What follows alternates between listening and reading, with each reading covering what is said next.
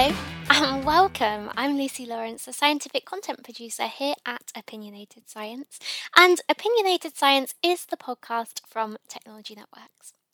Opinionated Science is our homemade podcast where our team of scientists turned journalists cut out the chewy jargon and serve up slices from the most fascinating stories from the world of science. You're about to hear a little snippet, or a sneak peek if you will, of our latest episode where I'm joined by Freya Jeffcott, who's a research associate at the University of Cambridge.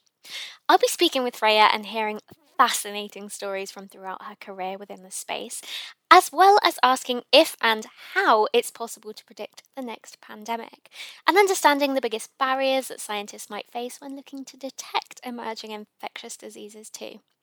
We'll be discussing everything from COVID and Ebola to mixed public health emergencies such as famine and cholera. Remember that you can hear the full episode via the link in our show notes.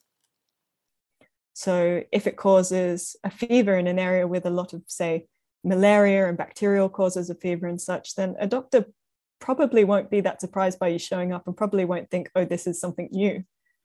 In that sort of differential diagnosis, they've got to get through a lot of common things first in the course of, a single illness episode. Mm-hmm. And then you've also got to look at what kind of tests are available. Are they doing the diagnosis through sort of trial and error with treatments?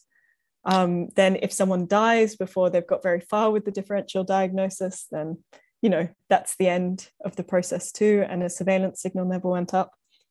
And then I guess you've also got to take into account if it's a small number of cases sort of slowly filtering into hospitals, or if it's, a sudden wave of hundreds of similar cases, which in itself would probably send up a bit of a signal that something's wrong. That was your sneak peek of our latest episode, but of course you can follow the link that we've left in the show notes to get the full episode, and you can expect a new episode of Opinionated Science every other Friday.